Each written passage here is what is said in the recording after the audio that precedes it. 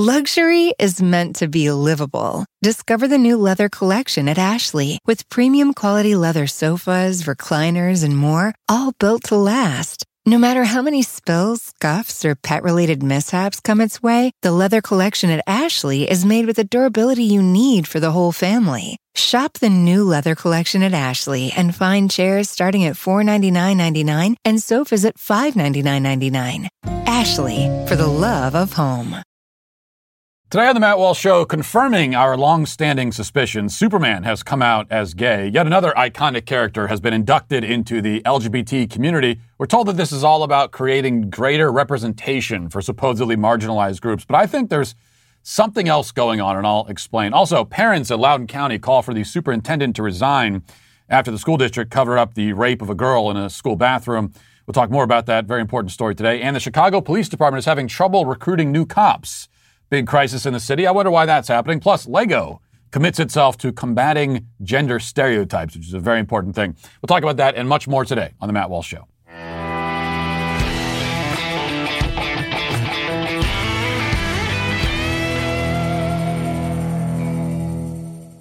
Luxury is meant to be livable. Discover the new leather collection at Ashley with premium quality leather sofas, recliners, and more, all built to last. No matter how many spills, scuffs, or pet-related mishaps come its way, the leather collection at Ashley is made with the durability you need for the whole family. Shop the new leather collection at Ashley and find chairs starting at $499.99 and sofas at $599.99.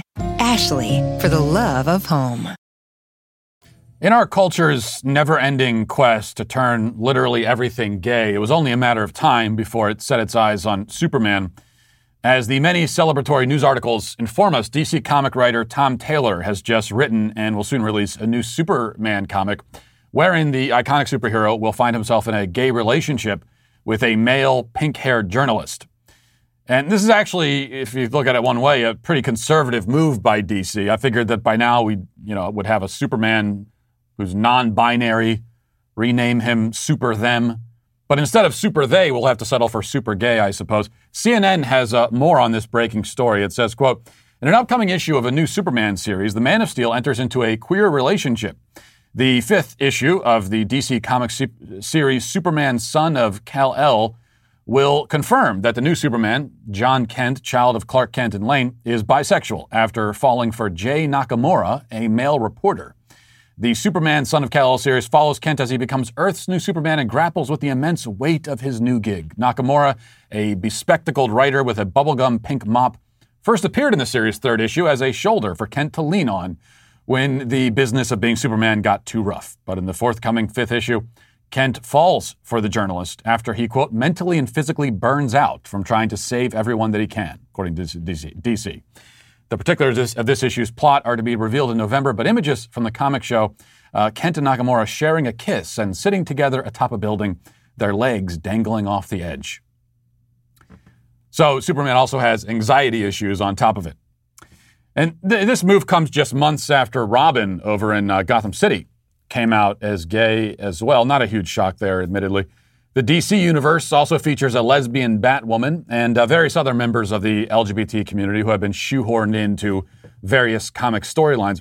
Pretty soon, the Justice League will be the Alphabet League, I guess. And of course, the superheroes of this new generation, they don't just show off their woke credentials through their homosexual encounters.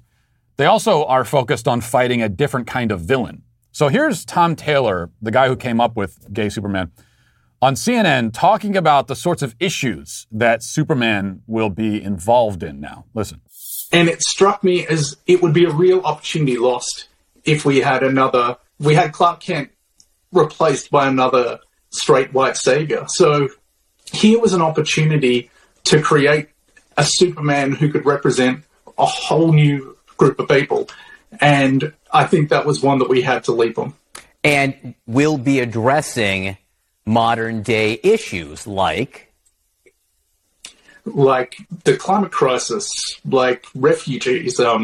John in the last issue has just been arrested attending a protest trying to stop the refoulement of asylum seekers. He does 45 minutes of hard time is how he puts it. But as a stand, it's a very powerful thing. And yeah, so this is one of the things for him. He is trying to work out who he is as Superman, who he is as John Kent. And so us as the writer and everybody at DC Comics is watching him go through this process of finding himself and seeing that on the page.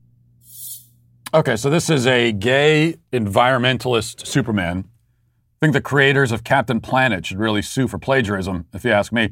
And I do wonder how Superman will fight climate change exactly. Will he, beat up the sun, maybe engage in hand-to-hand combat with the weather, drop kick a cloud? I mean, how does that work exactly? And the thing is, that would be exciting to watch, if a little bit confusing, I suppose. But it sounds like Tom Taylor has more earthbound ideas in mind, like having Superman attend political demonstrations. You know, kids can now flip excitedly through the pages of their favorite comic book, watching Superman hold signs and shout slogans, and then go home and start a hashtag campaign to raise awareness. His kryptonite is a frowny face emoji. In the final climactic battle, he defeats Lex Luthor by reporting him to Twitter for hate speech. I guess that's the way it's going to go. Now, you know, it's easy to make fun of this kind of thing, and we should make fun of it. But we shouldn't let the fantastic absurdity distract us from the underlying agenda, which is more sinister than anything gay Superman will be fighting against in the new comics. We can all look around and clearly see that gay and trans characters and storylines are being injected into everything from comics to movies to TV shows. Even the most iconic and enduring characters are forced to undergo this kind of conversion therapy. And we know that the conversion is only ever allowed to go one way, right? White, straight characters can be made non-white or non-straight, but if non-white, non-straight characters are made white or straight, it's a hate crime. And everybody responsible must be fired and then dragged into the town square and stoned to death. That's the way it works now. But we're told this is all a matter of representation, right?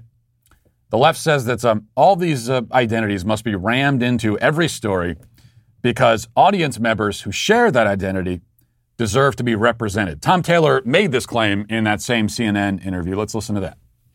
I promise he will punch a robot. That's just a guaranteed. He will come up against Lex Luthor in our upcoming annual. All those things are part and parcel of Superman, and this is just something extra that very important symbol can now represent. And I have to say, having seen the reaction today, having seen online what it's meant to people, I've seen so many messages from all over the world in so many different languages, people saying that they saw this news and burst into tears. People saying that they never thought that they would be able to see themselves in Superman. That they wish older queer people who've said they wish they had this growing up, and they're so happy that younger people or people who haven't come out yet have this today. That, by the way, keep this in mind, this kind of thing in mind, because the other thing that we hear from the left, and I'll probably get this too because I'm doing this segment right now when some of this inevitably ends up on Media Matters. But there goes, it's other conservative media making a big deal about bisexual Superman. Isn't that so ridiculous? Why do you care so much? Right? They do that whole thing. Meanwhile, CNN is doing a news segment on it, bringing the creator of Gay Superman on to come on and talk about how people are reduced to tears of joy over the fact that there's a bisexual Superman. So they can make a big deal. They make a big deal about it on the left and tell us that it's a big deal. I mean, it's breaking news. We're talking about it on CNN. People are crying tears of joy. They're overcome with feelings of ecstatic emotions because of it. That's how big of a deal it is. But if you say, all right, fine, it's a big deal. I agree. It's socially, culturally relevant. But I have an issue with it. I have a criticism, and here it is. The moment you do that, then they say, well, what are you making a big deal of it for? Well, you're the one who told us it's a big deal. We're taking you at your word on that. Now, if this was all true, that this is really about representation, it would only be more evidence of the increasing narcissism of our age. I mean, the whole idea that we must be represented in a story in order to connect with it or understand it is fundamentally self-centered. Part of the beauty of storytelling, what we love about a good story, or should love about it, is that we can become absorbed in it and forget about ourselves to some extent. That's what people mean when they talk about escapist entertainment. And all entertainment is, or should be, escapist to some degree. We all live every day absorbed in our own stories. That's what we spend most of our time thinking about, is our own stories. But when you're reading a book or watching a film, etc., the beauty is that you're becoming invested in somebody else's story, not your own. The demand that you must see yourself reflected in it, that everything must be a mirror showing you back to yourself, ultimately defeats the purpose and only fuels more of the narcissism that causes this problem to begin with. It's true that we should be able to relate to the characters and stories, but we should be able to relate to them because of what the characters say about the universal human condition. I mean, when I read Dostoevsky, for example, I don't feel represented by the characters in the way that people mean representation these days, because the characters are all a bunch of 19th century Russians. But I do feel represented only in the sense that they're dealing with moral dilemmas and searching for deeper truths just as I do and we all do. I mean, I can relate to that because I'm a human being. That's the kind of representation that matters, but it's not the sort of representation that we always hear about. And anyway, this is all irrelevant because it's not what's going on here. They aren't turning all the characters gay in an effort to represent gay people. The percentage of gay and trans characters on TV and in comics now far exceeds the percentage in the general population. If this was truly a matter of representation, they'd have stopped by now. I mean, we'd say, okay, well, we've got proper representation here. It's a small minority of the general population, should be a real small minority on the screen if it's just about representation. But it's not. Because the point behind adding the gay characters, and especially making a character like Superman gay, is not to merely represent an identity, but to present an ideal. Okay, they're saying to the audience, especially to children in the audience, and the comic book audience is still mostly kids, although there are far too many adults that are in the audience as well. But what they're saying to the audience is, this is the ideal way to be. They want to erase straight white male characters because the people doing the erasing despise straight white male people. That's the point. I mean, you heard it there from the guy who created the character. Oh, we don't want another straight white male. Saying it with disgust. So they wish to create a society. They don't want all the straight white male people in society. They want to create a society filled with different sorts of people. And the so-called representation is one way of pushing that agenda. And we know that also because it always comes with, it's not as though, okay, you've made Superman gay, but then he continues along just being Superman, doing Superman things. And the gayness and his sexual attraction is just, it's a minor detail. But other than that, I mean, he's fighting Lex Luthor and he's doing all this. That's not what they do. It comes in a package where, okay, now he's focused on refugees and he's focused on fighting climate change. And of all the villains turn into straight white male conservatives. Whereas that used to be the hero, now it's the villain. So it all comes in one package. And that's the point in all of these stories. Whether they're doing it in comic books, or they're doing it in Hollywood, on TV and media, it's about presenting an ideal to the audience. This is how you should be. Even if you can't fly around like Superman. This is the ideal way to be. And that's the point. Even if, of course, they'll never, ever be honest about it. Now let's get to our 5 headlines.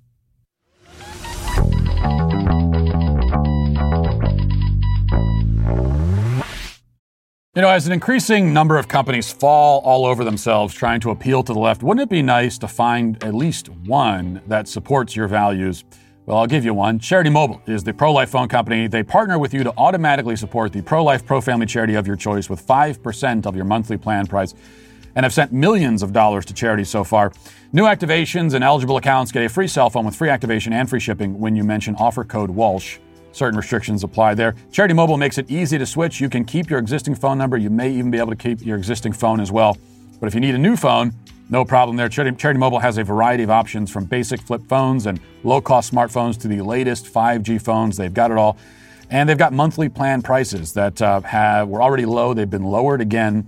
And now you can add even more lines to your family plan. And you're doing all of this while also supporting a pro-life company and helping to build a culture of life in America. So switch to Charity Mobile and support the causes you care about. Call them at 1-877-474-3662 or chat with them online at CharityMobile.com and mention offer code Walsh. Okay, so great night at the Ryman yesterday, by the way. We did our backstage live at the Ryman, which was pretty surreal in a lot of ways. Huge crowd there. I think we were at capacity. I think it was 2,800 people or something like that. And Sweet Baby Gang, I got to tell you, Sweet Baby Gang was there in force. People showing up in the T-shirts. They were also selling the T-shirts for $57 as well, and people were buying them. It wasn't quite that much, but it was still a lot of money. People were buying the T-shirts, and Sweet Baby Gang was there. And I do, I feel a certain. Honestly, I'm racked with guilt today because I feel as though I did fail the Sweet Baby Gang because I never gave a shout out explicitly to the Sweet Baby Gang from the stage at the Ryman. And I wanted to. I was waiting for my opening, and I never found the segue. And I realized that as we were kind of wrapping up, and Jeremy was wrapping things up, that the segue wasn't going to come. And I thought, now's my opportunity. I got to jump in right here at the end. I got to ruin the ending. But I didn't. At the last minute, I decided not to. So I take responsibility for that. I do. But still, I know the Sweet Baby Gang was there. I could feel the force and the energy. And so, it was a lot of fun. And then we had, before the event, we had our VIP meet and greet, which was kind of a receiving line. And I think there was 350 people in line. And, we all took pictures with each person, 350 people in a row. And I have to say, I know I talk about how, I'm an introvert. So I don't necessarily enjoy those kinds of. I don't mind I prefer to be on stage. I don't necessarily enjoy those kinds of interactions as much. I mean, I've admitted that, but I thought I was being pretty jovial by my standards. I had the small talk down with each person. It's like 350 people in a row, and so I had the brief little small talk exchanges down. We were talking about the weather. No, it's hot out there for October. What is this, July? Am I right? That kind of thing. And but people kept coming up to me even still and saying, like each person that came up would console me, saying, "Oh, this will be over soon. Don't worry about it." They were consoling me because I was being forced to meet them. That's what I thought. Am I really giving off those vibes? I thought I'm doing pretty well here. But I guess I can't overcome that. That's just me. That's my aura. And then we had, and then it was also really good. Starting off the event, we had the booming "Let's Go Brandon" chant from the entire audience, which I got to say, we haven't talked about the "Let's Go Brandon" thing very much on this show. I think it's a great innovation. I think it's hilarious. It's one of the most clever things, I think, that conservatives have come up with. It's a small thing. But it's very clever because of what it allows you to do. Because, of course, we all know what we're really saying with "Let's Go Brandon." And I want to say one other thing about the "Let's Go Brandon" thing. Because you hear criticisms of this, even from some conservatives who say, well, I'm not a big fan of "Let's Go Brandon" or of the more vulgar version of the same thing. We shouldn't be doing that. Even if we're critics of Joe Biden, we shouldn't be doing that because we should have more respect for the office. And so at backstage last night, when the entire audience is chanting "Let's Go Brandon," we are showing a lack of respect for the office of the presidency. That's the criticism anyway. And I don't find that criticism compelling at all, I got to tell you. And I'll tell you why. Because I don't think it's our job as citizens to show respect for the office of the presidency. I'm not even sure exactly what that would mean. I mean, what do you mean show respect for the office? He's the president. This is not royalty. These are supposed to be public servants. They're politicians. So what exact reverence do you want for the office itself? I think when it comes to showing respect for the office of the presidency, that responsibility falls to the person holding that office. They're the ones who are supposed to show respect for it. And if the president, the person holding the office, shows respect for the office themselves, then I will show respect for them. Okay, you have to earn. If you're a politician, you have to earn the respect of the population. You have to earn the respect of the citizens. We're not going to grant it to you just by the nature of the fact that you hold the office. Joe Biden has shown no respect for his own office, so why should we respect it? When he abuses the powers of his office, when he stands up there and admits and says, I don't have the authority to do this thing that I'm about to do, and then he does it, well, that is showing a total lack of respect for the office, for what the office is supposed to be, for the actual responsibilities of that office, for the limits of the power that that office grants you. So he has desecrated it, if it is a thing that can be desecrated to begin with. He shows no respect for it. And so I have no respect for him. I think in America, you know, our real response, when it comes to corrupt politicians, we should treat them with no respect at all. I think if anything, there's still too much respect for corrupt and incompetent politicians. We should have zero respect for them.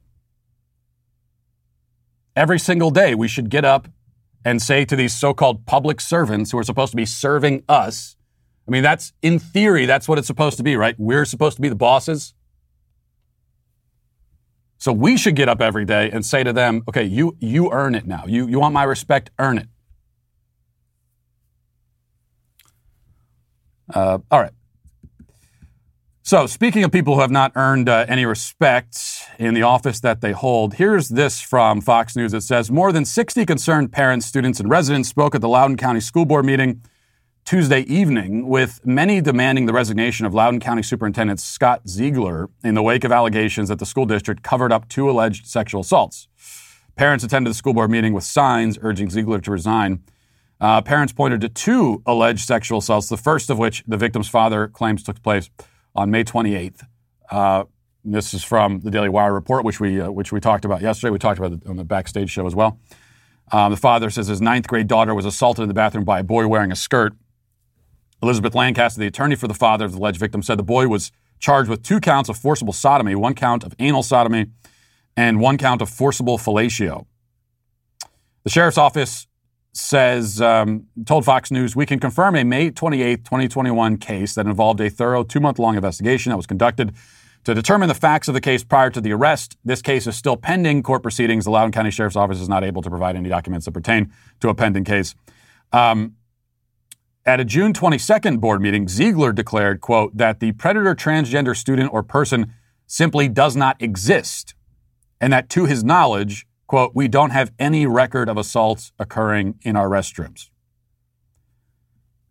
So that's what he said on June 22nd. He said there's no record of any assaults occurring in restrooms. Meanwhile, on May 28th, there was this alleged assault that was already making its way through the legal system, that police had been made aware of. Are we supposed to believe that Ziegler, the superintendent, I mean, a girl was allegedly violently, brutally raped in a bathroom during school hours, and we're supposed to believe that Ziegler didn't know about it? Well, that's impossible to believe. It's impossible to believe. So we can look at this. I don't think we have to say it's an alleged cover-up by the school board. It's a cover-up. This horrible thing happened, allegedly, and you denied that it happened at all. That's what a cover-up is.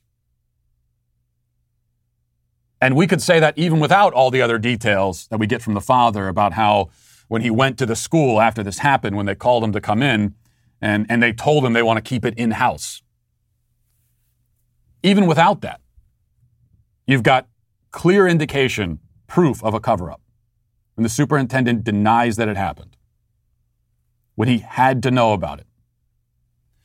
So, school board meeting was yesterday, and let's play, this is from Fox, some of the clips here of the parents trying to hold the school board accountable for this cover-up. Let's listen.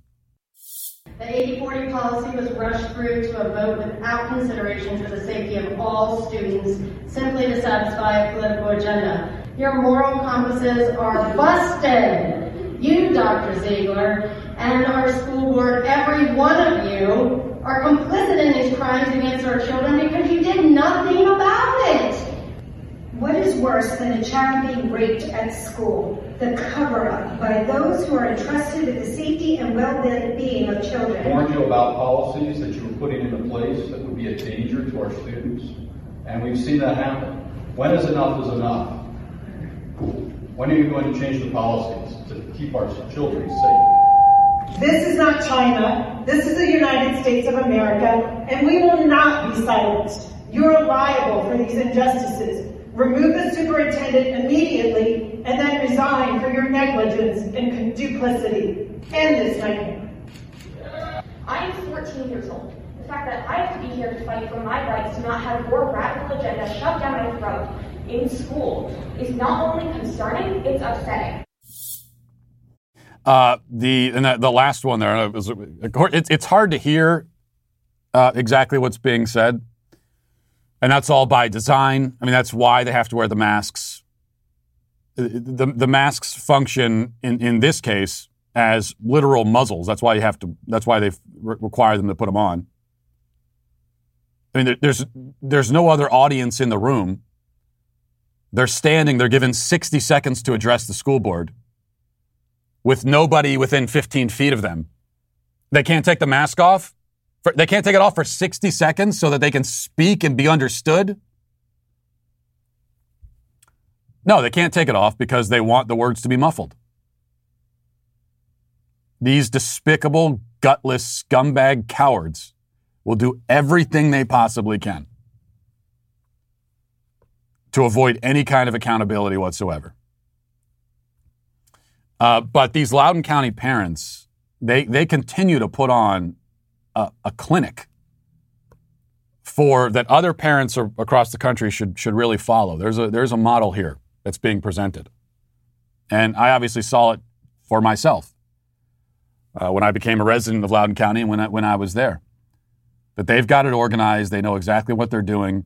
And now, because they're only given 60 seconds to speak out about the cover-up of a violent rape of a girl in a bathroom during school hours, they're only given 60 seconds to talk about it. What it means is that, then you need 30, 40 parents in a row hitting on this same topic because they only get 60 seconds. And if you all stay on the same topic and you stay on message, then cumulatively you've spoken about it for 40 minutes, 50 minutes. And that's exactly what they're doing, and I hope they continue to do it. Every single school board meeting, every person that goes up there should be specifically calling for Scott Ziegler. I forget if Scott is his first name. Anyway, Scott Ziegler to step down because of this issue until he does. All right, let's move next to Janet Yellen, Treasury Secretary.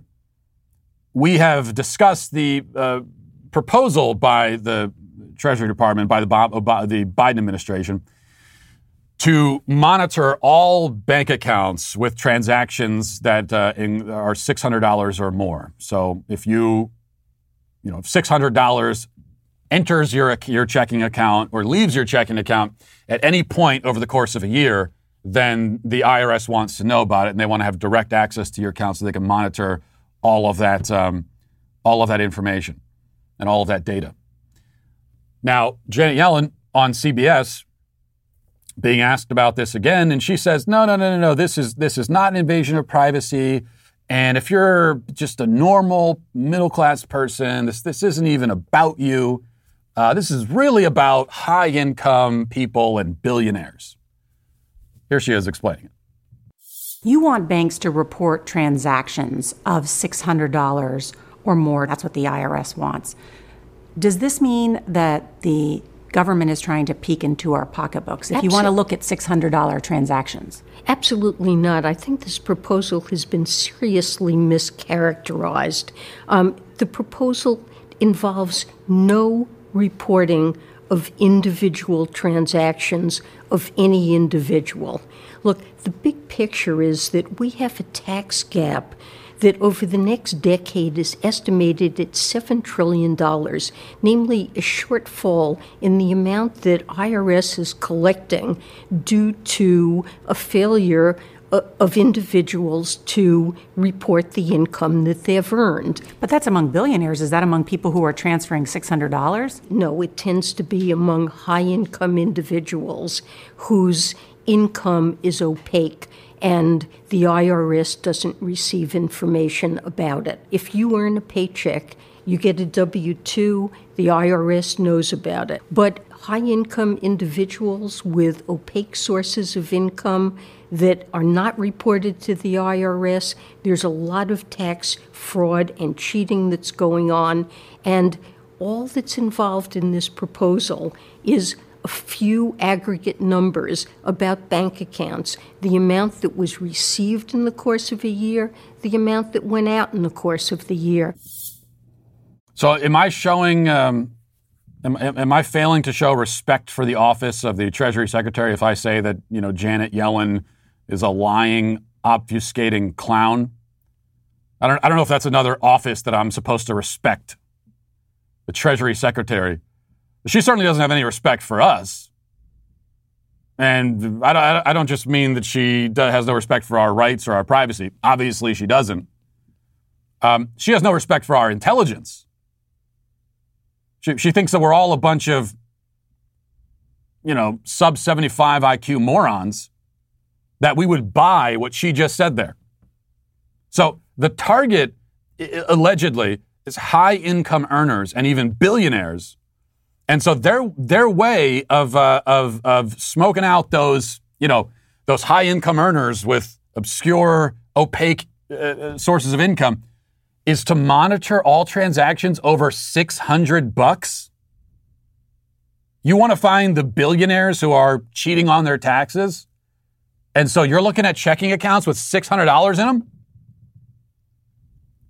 Wouldn't it be transactions over, I don't know, rather than $600, $60,000 or at least $6,000 or something exponentially greater than 600? So you're looking for a very specific, small sliver of people here. You're fishing for a very particular, allegedly, a very particular kind of fish. And your way of doing that is to cast this massive net that'll catch dozens of species of fish that you aren't even looking for. It's almost believable in a certain way because it's so boneheaded and inefficient and wasteful that, yeah, it's exactly what you expect from the government. They're looking for billionaires, and so they start with people who spend $600 in a month. It's such a dumb claim that you could almost believe that they would be this stupid. But no, I don't think it's their own stupidity. I think it's their assumption about our stupidity that we would believe that. No, this, as I said, is about what this is really about is putting everybody under a permanent financial, under a permanent IRS audit. They are auditing almost all Americans. I don't know what percentage, and if I were, that'd be an interesting thing. I wish they could tell us that. What percentage of Americans have transactions in a given month totaling at least over $600? I got to think it's a pretty sizable majority.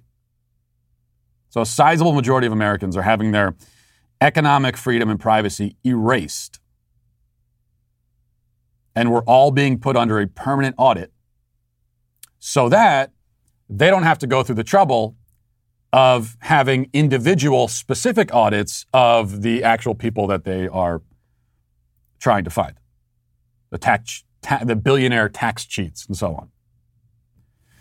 All right, next, this is from the Daily Wire. It says the Chicago Police Department is engaged in a nationwide campaign to recruit police officers, but the city is still suffering from an officer shortage. With officers retiring and transferring to smaller departments, Chicago appears to be down nearly 1,600 officers. The city's CBS affiliate reported on Tuesday that Chicago police officers aren't only retiring in record numbers, many are leaving the big city departments for smaller ones. It's contributing to an officer shortage that many city leaders believe will only get worse before it gets better. Officers who spoke to CBS Chicago noted that the problems go beyond simple burnout, though that's a contributing factor to many officers' decision to leave the department. Officers cited long working hours, mandatory overtime, and low pay as reasons they departed Chicago for other cities or decided to simply leave the force entirely. Honestly, if you value your life and the lives of your children and your family, I don't know how you remain living in a place like Chicago. And I understand that it's a lot easier said than done. And as someone who doesn't live in Chicago myself, and I don't have a job that requires me to be there, I understand that. I also understand that moving is difficult. Since I've been married, we've moved like 6 times. But the point is, it can be done. I just don't understand how anyone who has any other options stays there, in Chicago or in cities like it. They're running out of cops. And meanwhile, they've decriminalized gang shootings in that city. It was just last week that they decided not to file any charges against gang members who shot and killed each other in the middle of the street. It's not going to get better. You've seen this precipitous decline, and you'll notice there has not been an uptick. It hasn't been. We haven't seen any evidence that the trends are going to start heading in a positive direction, and they won't, because all of this stuff has a snowball effect. And here's the problem, and you find this in Chicago, and it's not just in Chicago where they're having trouble attracting police officers, recruiting and hiring police officers. They're having trouble keeping cops on the job, even the ones that have already been hired. That's obviously no mystery. I mean, it has been turned into an almost impossible job to be a police officer. And cops now know, and this again is the case not just in Chicago, but across the entire country. You go out and you do your job on a daily basis. It's bad enough knowing that the media is completely against you. Much of the community that you're risking your life to protect, they also hate your guts. And you know that the moment you're trying to arrest someone for committing a crime, the moment they start resisting, the moment they turn violent, the moment they grab a gun and start shooting at you, it's a lose-lose situation. And the more violent they are towards you, the more of a lose-lose situation it is. Because you could not respond with equal force and end up getting killed. Or you can respond with equal force and neutralize the dangerous threat. And then you know that the media and the community that you were just protecting and serving there will immediately set to work to destroy your life because of it. So that's what you know as a cop. The moment the bad guy pulls out a knife or a gun, in that moment you know, okay, good chance here I'm either dead at the end of this or in prison, no matter how it goes. What a mystery that people aren't very eager to sign up for something like that. And here's what ends up happening. I mean, you've obviously got lots of cops that leave. What about the cops that stay on the job? Or the ones who actually still sign up for this job? despite this kind of environment, this kind of atmosphere. What kind of people are you going to attract now? Well, the only people that right now that I could see that would sign up to be a cop, I think there's probably like two types of people. One would be people who have a deep sense of duty and are extremely courageous, and they feel called to this, and they're going to do it anyway, knowing what a lose-lose it might be for them, knowing they're putting their life on the line in more ways than one, because their physical lives could be taken from them, or everything but their physical lives could be taken from them if they have to, use force against a violent suspect, and then their lives are destroyed. Knowing all of that, they still sign up for it. I think there are going to be people who do it because they feel duty bound. And these are courageous, self-sacrificing people. But that's not going to be everybody. You're also going to have people who sign up for it because they're just desperate for a job. I suppose you're going to have some people like that.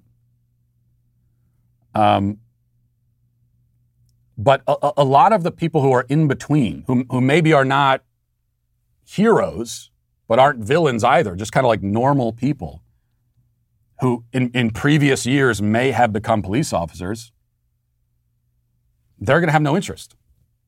We've scared all of them away. And as I said, it's not going to get any better from here. Finally, this is from the Daily Wire. It says, Lego Group is committed to removing gender bias and harmful stereotypes from its toys, the company announced in a statement on Monday. Lego cited a study by the Gina Davis Institute on Gender in Media, a nonprofit pushing for gender balance in entertainment and media, showing that the majority of children believe that some activities are just meant for girls while others are meant for boys. Lego is calling on parents and children to champion inclusive play to change the perception of children, according to the toy company.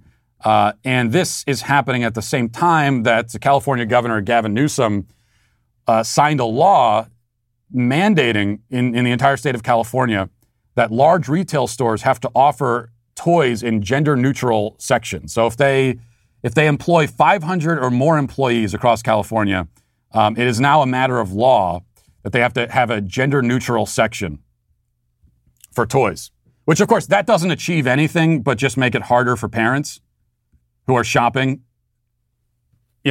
trying to find toys for their kids. Because all parents realize this, like the vast majority of kids, it's not because we tell boys, oh, here are the toys for boys, you have to play with those. Oh, you're a girl where you're only allowed to have pink things and you have to play with dolls. We don't tell our kids that. It's just that that's most of the time what they naturally gravitate to from a very young age. And it's always been an interesting thing for me to have, I've kind of had this, been able to see this play out in my own life, having a boy, having fraternal twins, boy and a girl, and raising them. They were the first kids that we had, and we raised them the same way. And we had, we have even from a young age, we had a playroom and with all the toys laid out. And we never said to our daughter, well, here's the girl section of toys, here's the boy section, and you got to stay over here. We never said that. We just, here's the toys, go play. Get out of mom and dad's hair for a second and go play with the toys. And what would they do? Almost every time, daughter's going for the dolls, the son's going for the action figures. Because it turns out that there is something innate within. There's something about girls from a young age where they have this kind of maternal instinct, and that's why they like to play with the dolls, and they'll sit there and brush the doll's hair, and they have fun changing the doll's diapers. Boys, for the most part, don't do that. There's something innate and ingrained. Most parents recognize this. Some parents recognize it to their horror because they wish they don't want their kid to subscribe to these awful gender stereotypes, and yet they do. And so you get rid of the gender segregation of the toy department. All you're doing is just making it hard for the parents because they're still looking for the same kinds of toys. I think it was Target did this a while ago where they made a big deal about, we're not gonna separate toys by boy versus girl anymore. But if you go to Target still and you go to the toy section, they've still done that. mean, they've got all of the girl-type toys here in this aisle and all the boy-type toys here. They just don't have the word boy and girl on it. And almost every parent who has a daughter, they're going to the girl section. Because this stuff much of it is innate.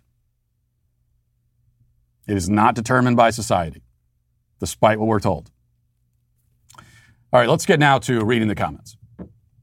Who's rocking polka dot and flannel shirts without shame? Do you know their name? They're the Sweet Baby Gang.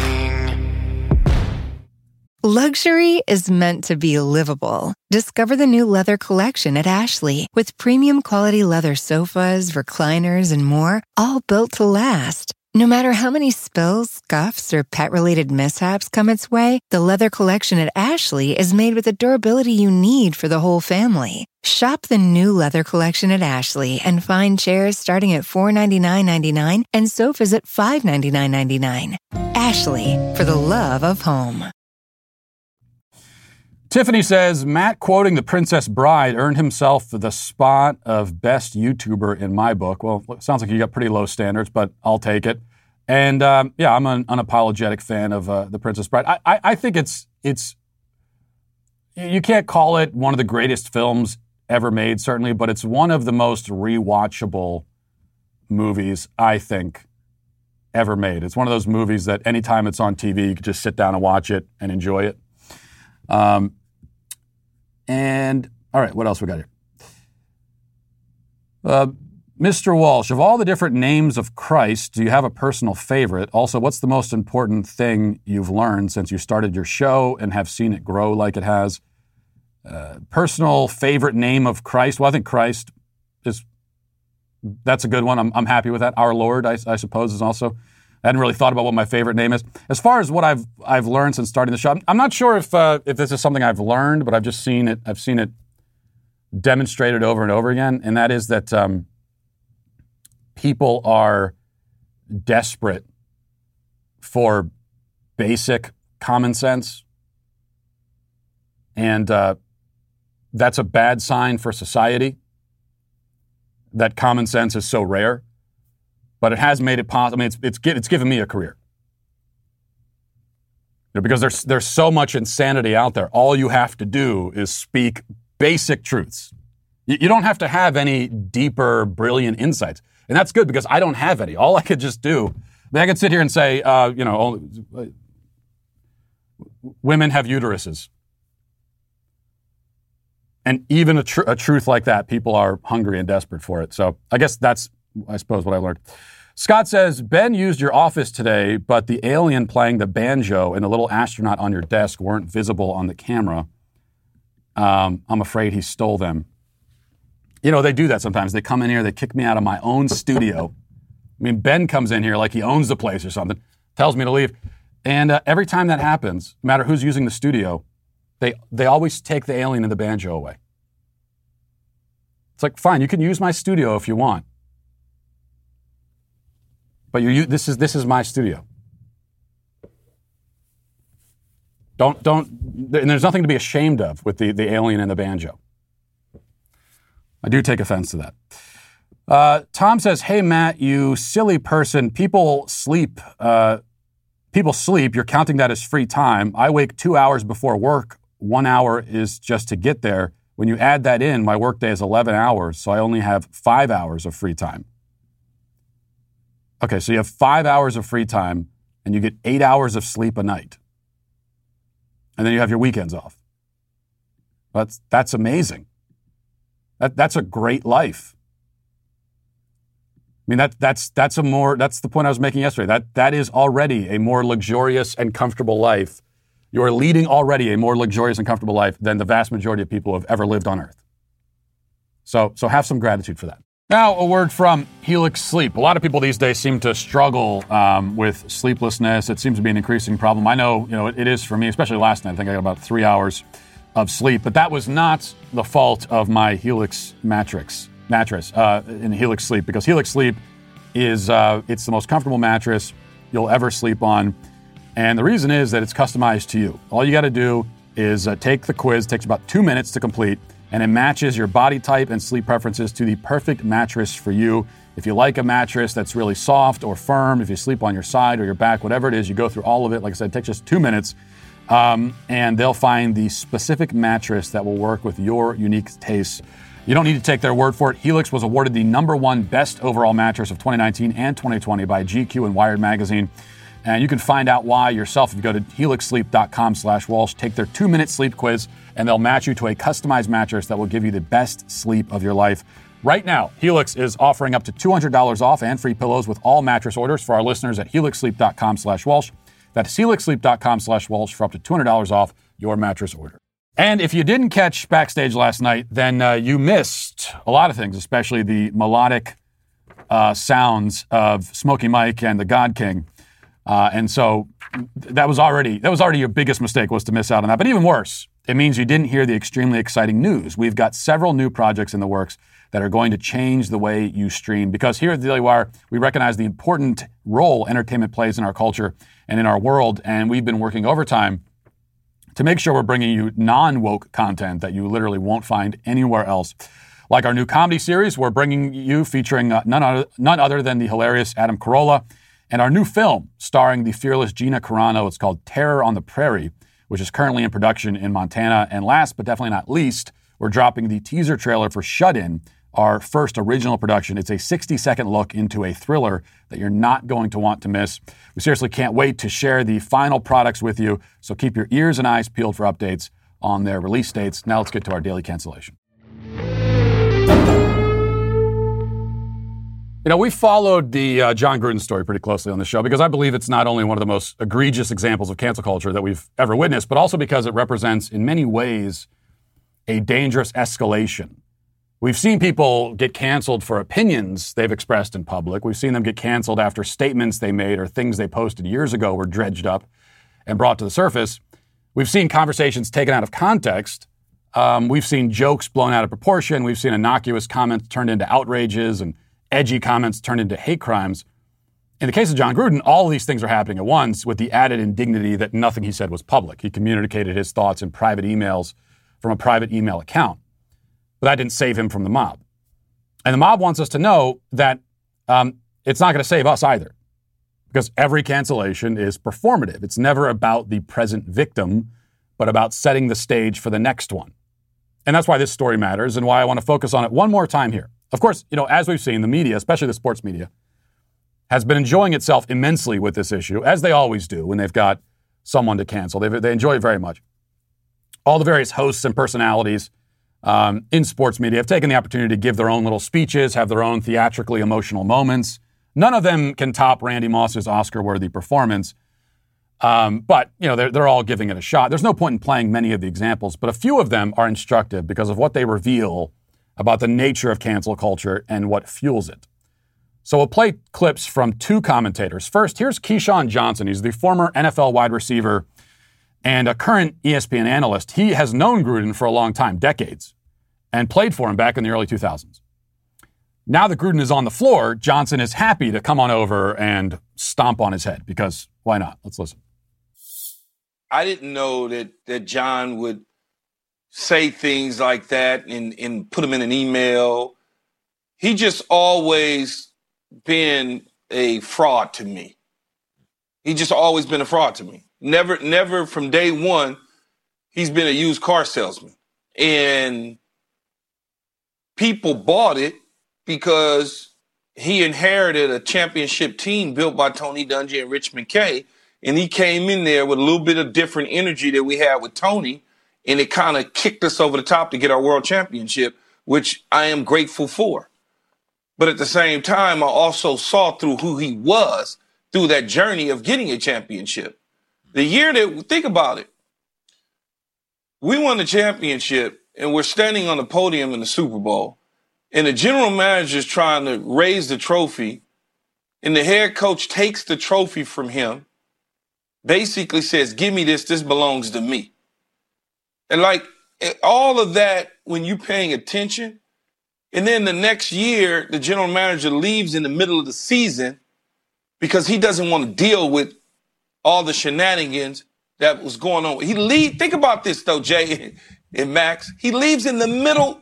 Rich McKay left in the middle of the season to go take another job with another team because he didn't want to be around this guy.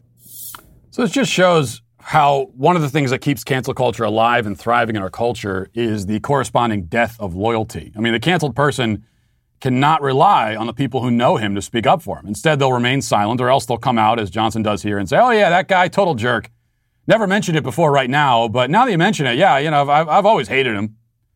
A lot of these situations could be solved. I mean, cancel culture could be stopped in its tracks if the friends, employers, associates of the canceled person were willing to venture even an inch out onto the limb to speak up for the victim. But loyalty is a virtue, and we live in a virtueless culture. Think of Chris Harrison, former Bachelor host, who, of course, was canceled. His own girlfriend came out and called him a racist when he was getting all the backlash. Now, next and finally, we have Emmanuel Acho, former player turned media personality turned unapologetic scumbag race baiter. Here he is giving his thoughts on the matter, and pay attention to what he says, because these people just are not hiding the real goal anymore. Listen to this. Couple quick thoughts on Jon Gruden, and boy, I got a lot of them. First things first, get him the heck up out of there, man. No place in our society for language like that, for speech like that, for thoughts like that, particularly for people in positions of power, not in sports or in life. Now, for those saying it was in 2011, it was such a long time ago, keep in mind he was 48 years old in 2011, but more importantly, the dude said he didn't have a blade of racism in him while being racist, which means he didn't even realize what he was doing was wrong, so he hasn't worked to fix it. So those thoughts Jon Gruden had in 2011, if he ain't worked to fix them, he still has them now. But y'all, this is why it's imperative to have minorities as voices and faces in positions of power in society, so you don't have rampant ignorance running around like this. The dude was homophobic. The dude was racially insensitive. The dude was sending topless photos of Washington cheerleaders to the president of the Washington football team. Make it make sense. And lastly, the dude ain't even a good coach right now. He's 67-82 since he won the Super Bowl. That's a 45% winning percentage. He got to go, period. No place in our society for language like that, says the man who I'm sure has never uttered a crass word in his entire life. But more notably, he says there's no place in our society for thoughts like that. So they're no longer even pretending that their goal is to stop people from engaging in harmful behavior. They're not pretending that this is about holding people accountable for the damage they inflict on other people. This is about telling people what kind of thoughts they're allowed to think. As Acho said to Don Lemon later in the day, it doesn't even matter how you actually treat people. All that matters is what you're thinking while you do it. Listen. Just because someone treats you right does not mean that they treat everybody right. Jon Gruden, of course he treated his star quarterback earning $125 million. Of course he treated him with the utmost respect, particularly publicly. But just because someone is kind and respectful to you does not mean that they are a kind and respectful person. Actually, if someone treats you well and you've never been presented any evidence that he treats anyone else differently, that is, if all you've ever seen from someone is kind and respectable behavior, if that's all you've ever seen, and no one's ever told you about different experiences, then you have no right to any assumption other than the assumption that the person is kind and respectful. See, in a sane society, you judge a man based on his actions. And in fact, if someone has negative feelings or thoughts towards you or in general, and yet still treats you well, that doesn't make him a fraud. Far from it. It makes him all the more respectable because he's not allowing his emotions to dictate his behavior. But these days, as we've seen, actions don't matter. And again, it's not about actions here because these are private emails. No one was harmed by them. No one else knew about them. So it's a victimless crime until they're made public. It wasn't Jon Gruden who decided to do that. So the point here is about the thoughts, about the feelings. And what we know from the mob is that all that really matters is what they assume your feelings or thoughts really are. And they can assume what your real intentions are. And that's what they're trying to control, are the thoughts. This is about drawing a line and saying, okay, here are thoughts you're allowed to think, and here are thoughts you're not allowed to think. But, of course, I say all this, and now my third day of talking about this issue, because I do think it's important. But the problem is that this all sounds like a defense of Jon Gruden, which it isn't, because you know my policy. That if you don't defend yourself, if you apologize, then I'm not going to defend you.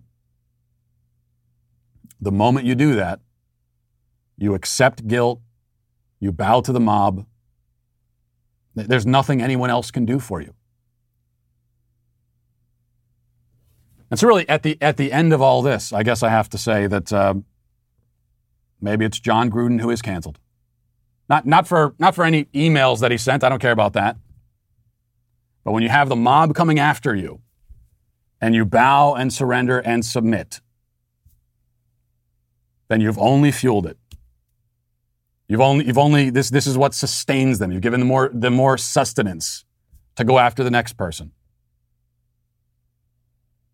At a certain point, I mean, we need someone. We just need someone. And I'm not surprised that it's not Jon Gruden, but maybe it'll be the next one. Whoever it is, and it'll be someone. They'll find a new target, and they'll find him quick. They got what they want out of this. They destroyed his life. They got the apology. But they're not waiting around to have a conversation about it. What have you learned from this, Jon? How can we help you get back on your feet? And how can we work on this redemption arc? They don't care about that. They're just going to leave you in tatters, torn to shreds on the side of the road, and they're going to go looking for the next person to run over. We just finally need someone when this happens to say, I don't apologize. Oh, but you hurt our feelings. I don't care. And I didn't even really hurt your feelings in the first place. But even if I did, I don't care. I don't owe you anything. This isn't about you. This doesn't concern you. Mind your damned business. Get out of my face. And until they say that, until someone says that, this will continue. So, we'll leave it there for today. Thanks for watching. Thanks for listening. Have a great day. Godspeed.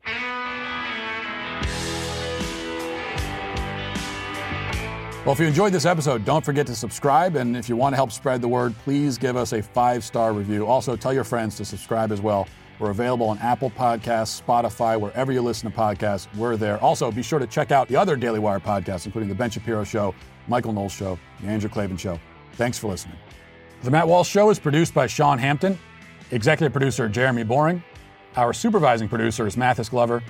Our technical director is Austin Stevens. Production manager, Pavel Vodosky. The show is edited by Ali Hinkle. Our audio is mixed by Mike Coromina. Hair and makeup is done by Cherokee Hart. And our production coordinator is McKenna Waters. The Matt Walsh Show is a Daily Wire production. Copyright Daily Wire 2021.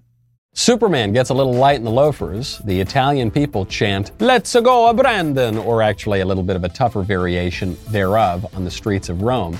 And Rolling Stone magazine attacks a rock and roll legend for not blindly going along with authority. Check it out on The Michael Knowles Show.